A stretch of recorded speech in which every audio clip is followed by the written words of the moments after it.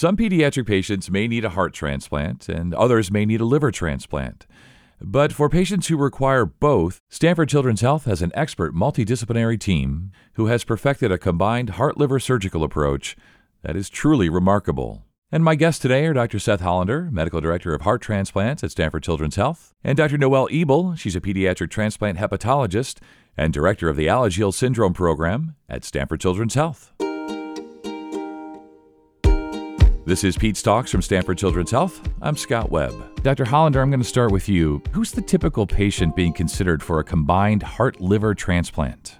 Whereas most patients who are being considered for heart-liver transplants are adults, in our pediatric practice, for the most part, it's teenage patients who have something we call single ventricle heart disease, which is when they're born with essentially half of their heart so small it doesn't function.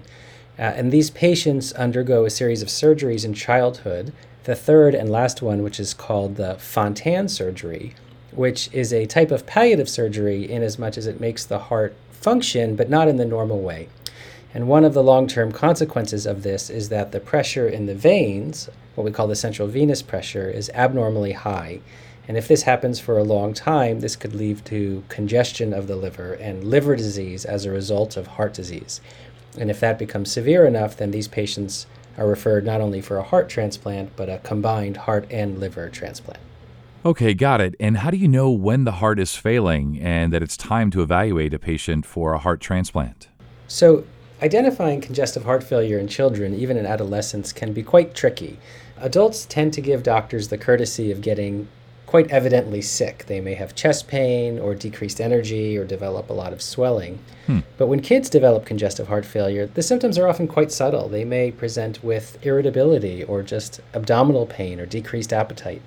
They may be gaining weight because of water or losing weight because they're not taking enough food. And when this happens, particularly if they have a history of having heart surgery, we can evaluate them to see if the heart has weakened and it's time to do a heart transplant. Yeah, I see how that would be tricky with kids, where it's more obvious with adults, but less obvious with children. And Dr. Ebel, why would the liver fail in a patient with heart disease? And how do you know when there's significant liver disease in those patients?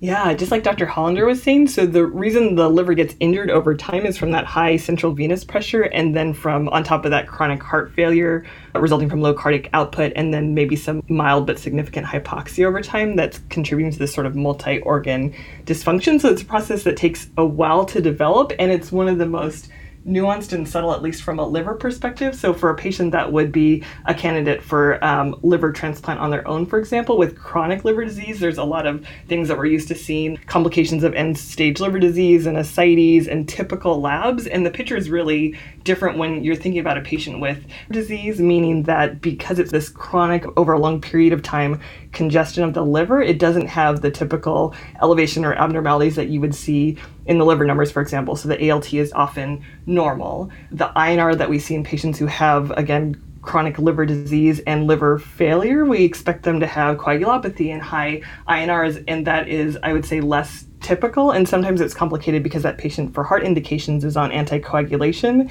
So when we think about a liver failing in a patient with Fontan-associated liver disease, I would just say there's some subtleties to it, and that sort of complicates things when we're thinking about what's the right patient to think about listing with the liver, with the heart in addition. But it's nuanced. It's really interesting from an academic perspective. I think we're really fortunate at Stanford to have a lot of interesting cases and be able to advance care in that way. Yeah, it is interesting. And Dr. Hollander, since we're speaking with other physicians and providers today, what does a physician that's not a heart-liver specialist need to know about these patients from a heart perspective? I think for the most part, what's important to me is that physicians out there are aware of the role of liver disease in children with congenital heart disease, particularly single ventricle heart disease. We, of course, take care of patients who need heart transplants, but most of the kids who have single ventricle disease are not cared for by our institution. They're cared for by extremely expert cardiologists out in the community. And they only come into our care when the cardiologists in the community recognize that heart transplant may be an option to make this child's life better. So it's really important for me that community cardiologists understand the role of the liver plays in the timing of a heart transplant or a combined heart-liver transplant, so that these patients can be referred to us early enough that we can get them on the transplant wait list and transplanted as early and as safely as possible. As I mentioned before, liver disease and even to a certain degree congestive heart failure could be silent in a patient with congenital heart disease. And so the first step really would just to be aware that this can happen. The other important thing to know is that when you need transplantation of two organs, in this case the heart and the liver, it's not the same thing as needing a heart transplant plus a liver transplant. What you're really getting is a combined therapy of a combined heart-liver transplant. And sometimes, if you look at the organs individually, the patient may not seem like they need a heart transplant from a heart standpoint, and they may not even seem like they need a liver transplant from a liver standpoint. But when you look at the two diseases occurring concurrently in the same patient, they may meet up to meeting criteria for a combined heart-liver transplant. And so I think what I'm trying to say here is that patients who may need heart-liver transplant may look different than patients who need heart transplant, but also may have some liver disease. And it really takes a center like ours to help providers who don't necessarily have as much experience with this combined organ disease to help tease out the timing of the transplantation. But we can only help if we're made aware of these patients when they may need us. Yeah, and as you mentioned, the timing is key, and referring as early as possible is key. And Dr. Ebel, what about from a liver perspective? Yeah, I totally agree with Dr. Hollander. The earlier we meet these patients, the better. And in our single ventricle clinic, we've started to meet patients when they're really young. So I recall meeting patients that are 5 or 6 years old, but I think it helps to build the foundation because I think the importance of Fontan-associated liver disease is that it's an inevitable phenomenon by the time that they're in their adolescence, which is challenging for families. So they come in with a small child and you're telling them about sort of inevitable liver disease, but I think it helps to build a foundation because some of the harder conversations have been children that are much older, or maybe they come to us a little bit later, and at the time of a heart transplant evaluation, you're explaining the need for an additional liver transplant evaluation and going back in time and talking about how liver injury has accumulated. So just having us meet these patients early is so valuable, and we've developed with Dr. Hollander and our other cardiology colleagues an algorithm, or what we do. So for the child less than 10 years old, we do XYZ. Once they get to be in their adolescence, 10 to 18 years old, we're doing imaging at least yearly. We're starting to think if they're 10 to 15 years out from their Fontan about doing an MRI, for example, instead of an ultrasound. And then in talking with our cardiology colleagues, is there any plans for this patient to get a cardiac catheterization that we should add a liver biopsy onto? Are you thinking about heart transplant evaluation? So again, just to go back to what I would want every hepatologist to know, or every GI doctor caring for patients with single ventricle physiology, is really just to know that a lot of it is so subtle, like I talked about in terms of the labs. The biopsies we know for liver biopsies for these patients can be really patchy. So you might hit a patch that looks really good, and right next door to it, it would have looked like stage 3 or cirrhosis. The imaging can be really challenging to interpret, especially with patients with asplenia, for example, and you're looking for evidence of portal hypertension. So there's so much complexity to it. We really love to meet these children early and see them often. I think the way to think about it is for patients who need combined heart-liver transplant, the longer you wait, the more dangerous the operation becomes, and potentially the worse the outcome could be, particularly because as liver disease advances, the body's capacity to stop bleeding gets worse, and therefore the body's ability to tolerate an operation gets worse. And because these patients may not necessarily be outwardly very ill or very symptomatic, it's really important to discover and list them early to really increase the chances of surgical success and, quite frankly, long-term success. We know that patients with certain findings, particular liver findings, have better transplant outcomes if they have a combined heart-liver transplant. That was the result of some research we had done here. And so we, in general, favor listing them for combined heart-liver transplant if we can find them early enough. And it's really important for cardiologists who are caring for single ventricle patients to recognize that the best way to get a good outcome for your patient is to refer them early so that we can help make a determination as to whether or not a combined organ transplant is going to afford them with the best long-term success. Yeah, that does seem to be the common thread here is early referral for sure. And Dr. Ebel, do all patients with heart conditions need to see a hepatologist? I think definitely in this case, and definitely from everything Dr. Hollander is mentioning, just the advantage for us recognizing liver disease early, and for our cardiologists to recognize similarly heart disease early, it's of such a value. And again, going back to just from the family's perspective, you can imagine that the first time that they meet us as a hepatologist and they've only previously seen a cardiologist, that it's a lot. So you're giving them as much information as they're willing to accept, knowing that we're seeing them very often. But one visit every few years isn't enough, because the point of starting early is that you're building a foundation and just letting them know what to expect. So I'll say things like, your child will eventually develop Fontan-associated liver disease. Eventually, they will have an ultrasound that shows a mass. It's typically benign, but we're getting surveillance AFPs annually, and so you're just starting to explain the things that you're checking, so that when it comes to that time, that they're not surprised. And very specifically, when it comes to time where you're asking for a liver biopsy, or it's time for a heart transplant evaluation, and you're adding a liver transplant evaluation, and you're getting to really complex discussions, that foundation is there. So yes, in my opinion, any patient with a significant heart condition, and especially patient with Fontan or single ventricle physiology, should be seen by a hepatologist at least annually. And Dr. Hollander, how common is the heart-liver transplant? Fortunately, the need for a combined heart and liver transplant remains quite rare. At Stanford, we've actually done only 14, even though we've done nearly 500 pediatric heart transplants. The impressive thing is that the 14 transplant we've done, I think, is probably by far the most number of pediatric combined heart-liver transplants performed at any one institution, because we've developed a special interest in this area. However, the need for heart-liver transplant is increasing, and that's really for a good reason. And that reason is because kids who've had the Fontan surgery early in childhood are now growing up to be adults. And whereas in the old days, kids didn't need combined heart-liver transplant because, quite frankly, they didn't survive long enough for these consequences to happen, we're now seeing really the first big generation of Fontan surgery survivors growing up into adulthood. And now we're starting to see the long-term consequences of this particular circulation on the liver. And we're getting increased requests for evaluations for heart-liver transplant as a result of the improved survival of this particular patient population. So we expect to do quite a bit more in the future. Yeah, and sort of ironically, that's a good thing, right? That you're able to do more, and we want to encourage early referrals, as we've discussed. And Dr. Ebel, when we talk about your center there, what makes it unique?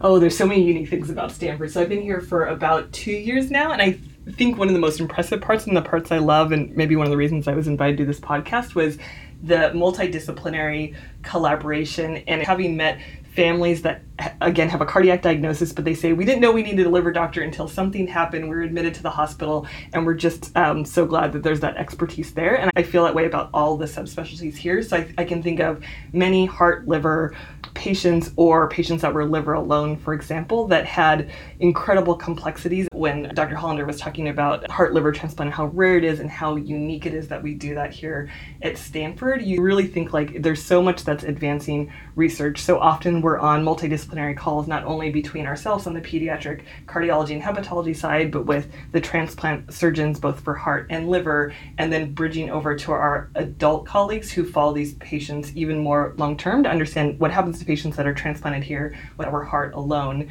And I think just the multidisciplinary bridging across pediatrics and adults, and then the ability of every subspecialist that you'll need, from CVICU attendings, PICU attendings, any other subspecialist, it's really there, and people are so willing to come to the table and think through these really complex cases that maybe weren't able to receive care at the center they're at, but came to Stanford. What I like to emphasize is that we are not a heart transplant service and a liver transplant service standing in the same room. I really like to think of us as a multi-organ, and in this case, a heart-liver combined transplant service. We're really a multi-organ transplant service, in as much as we really think of the procedure as one procedure. We don't think of it as two procedures happening at the same time. We think of the patients as candidates for a single procedure, and so trying to figure out what the best approach is not just a heart doctor talking to a liver doctor, but two members of the same multi-organ transplant team collaborating. That's how we approach the patient care. That's how we approach the surgery itself, as well as the postoperative care, the time we see them in the intensive care unit and the clinic thereafter, and of course all the research and discovery we're doing to try to make things even better in the future. And I think what makes us really unique is not only the volume of patients we take care of, but the fact that we take care of them as a unified transplant service. I don't know of any other institution that is approaching these patients this way. Yeah, I'm sure you're right. And let's talk about how it works. So you've talked about how that's not, a heart and a liver transplant, but really two organs at the same time, really a combined approach. So how does that work, transplanting those two organs at the same time? So I think the perfect manifestation or the perfect symbol of the collaboration is the transplant surgery itself, which has really evolved over time. In the early days of heart-liver transplant surgery, the heart would be transplanted first. There'd be some period of recovery time. The heart surgeon would leave, and then the liver transplant surgeon would come in and put in the liver. And then over time, they realized that these surgeries should be done in parallel. And so the heart surgeon would do the heart part, and the liver surgeon would do the liver part with two separate organs, but operating more or less at the same time. The way we do it at Stanford is relatively unique and really represents the more modern technique, which is referred to as en bloc, which means that when the heart and the liver are removed from the donor, they're actually never disconnected from each other. So there is a large blood vessel called the inferior vena cava, which runs through the liver and into the heart. And typically when a heart is removed for donation, that vessel is cut such that the heart can be removed as a solitary organ. But when a heart and a liver are removed for the purposes of combined organ transplant, we actually leave that vessel intact such that the heart and the liver are removed as one unit or one block, and then delivered to our hospital, to our recipient, again as one block. And what that means is not only will the cardiac surgeon and the liver transplant surgeon be operating at the same time, they really will be operating together on one donated unit, if you will, a combined heart and liver, which is a really remarkable and fascinating thing to see because you'll see both teams operating in this amazing choreography. There are just so many people at the table and so many hands moving and so many instruments going back and forth that it's really like a dance. And having seen it a number of times, I just never tire from just the exquisite choreography of seeing so many people operating with the same goal on the same patient at the same time. And I think that really represents how we approach patients. There are lots of good technical reasons why we like to leave the organs intact. Not having to sew the inferior vena cava back together between the heart and the liver is the big one. But it also makes the operation a little bit faster, which makes the organs result in having better quality and less what we call back table surgical time, which is when the surgeons operate on the organs on the table before implanting them. And so the en bloc technique requires a lot of teamwork and a lot of coordination and a lot of surgical finesse, but ultimately is really the preferred method. And it's one of the many reasons we think we have such good surgical outcomes here. You used the word remarkable, and I was just sort of shaking my head at everything you were saying. It really, truly is remarkable. And a natural follow-up, and you mentioned it there, how are the outcomes? And, are these patients particularly different than other patients, let's say? So they are different in many ways. And it's a really good reminder that having a heart transplant or a liver transplant or a combined organ transplant is not simply a surgery. It is a whole therapeutic process that begins with the surgery, or really, quite frankly, begins with an evaluation for a transplant, continues through a surgery, and continues thereafter. And all of the aspects of that care are important. In the adult world, patients who get combined heart-liver transplants do just as well as patients who get heart transplants alone. And that's something to be proud of. Amazingly, in the pediatric world, patients who get pediatric heart-liver transplants actually do better than patients who get heart transplants alone. And our short-term and long-term outcomes are actually better for our heart-liver patients than for our heart transplants. And one of the main reasons for that is that for reasons we don't understand, being transplanted those two organs at the same time actually results in a much lower risk for rejection. We have looked for rejection about 100 times in the hearts of our 14 patients who've been transplanted heart and liver, and we have never found any, compared to a rejection rate of maybe 5% of biopsies in heart transplants alone. And so one would think, well, you must be using lots of medicines, you must be using extra immunosuppression, you're getting two organs, you must be slamming them with all of these toxic medications. And the truth is, we actually use less. And that's because liver transplant patients can be pretty susceptible to infection. And so our heart-liver transplant patients are on less anti-rejection medication than our heart transplants alone. In particular, they take less steroid. Yet at the same time, they have near complete, unexplainable natural protection against rejection. And our patients do very well. Our first heart liver transplant patient was transplanted in 2006, and she is a fully functioning adult today. And we've done a number of patients who are more than 10 years out from their transplants and are doing fine and having graduated to adult heart transplant programs, taking really the minimal amount of immunosuppression and getting checked for rejection periodically and never finding it. They really are, believe it or not, quite easy to take care of, despite the fact that they've had this monumental operation. So counterintuitive, but so good to hear that they're actually easy to take care of, quote unquote, easy to take care of, right? And Dr. Ebel, what's your perspective on outcomes, rejection rates, and so on? I mean, to echo everything that Dr. Hollander said, I clearly love the liver for a reason, and it's always a bit of a happy passenger, whether it's heart and liver or liver and kidney. It's just sort of a immunoprotective organ, so it's fantastic to see outcomes again from a very complex surgery. And I think when Dr. Hollander was mentioning, I was thinking about when he was mentioning a dance and a choreography to watch the two surgeons work together. With the heart liver transplant, there's something called a huddle where the cardiac surgeons, along with the liver transplant surgeons, the cardiologists, the hepatologists, everyone that's going to be involved in that surgery, anesthesia, go through a huddle, and just the complexity of the patient, and that is also a beautifully choreographed thing. And I think following these patients is such a pleasure. So I recently saw 2 patients this week, heart liver transplant patients in clinic, and it's such a pleasure to see them because you saw them go through a major surgery and they do, again, so well, and they do fantastic. So they have perfect liver numbers. It's just a joy to follow them longitudinally from beginning to end. Dr. Hollander, what can a patient expect? We've talked about that they're relatively easy to care for and the rejection rates are, next to nothing. But what can a patient expect in the hospital and after they leave the hospital that's had the heart-liver transplant combo? A combined heart-liver transplant is a major operation. It requires an incision from the top of the sternum all the way down, to the belly button and below. And we have studied the best way to do this surgery, the best anesthesia techniques, the best postoperative care, as well as the long-term outcomes, and have shared our experience with other centers so that they could give good care to their patients as well.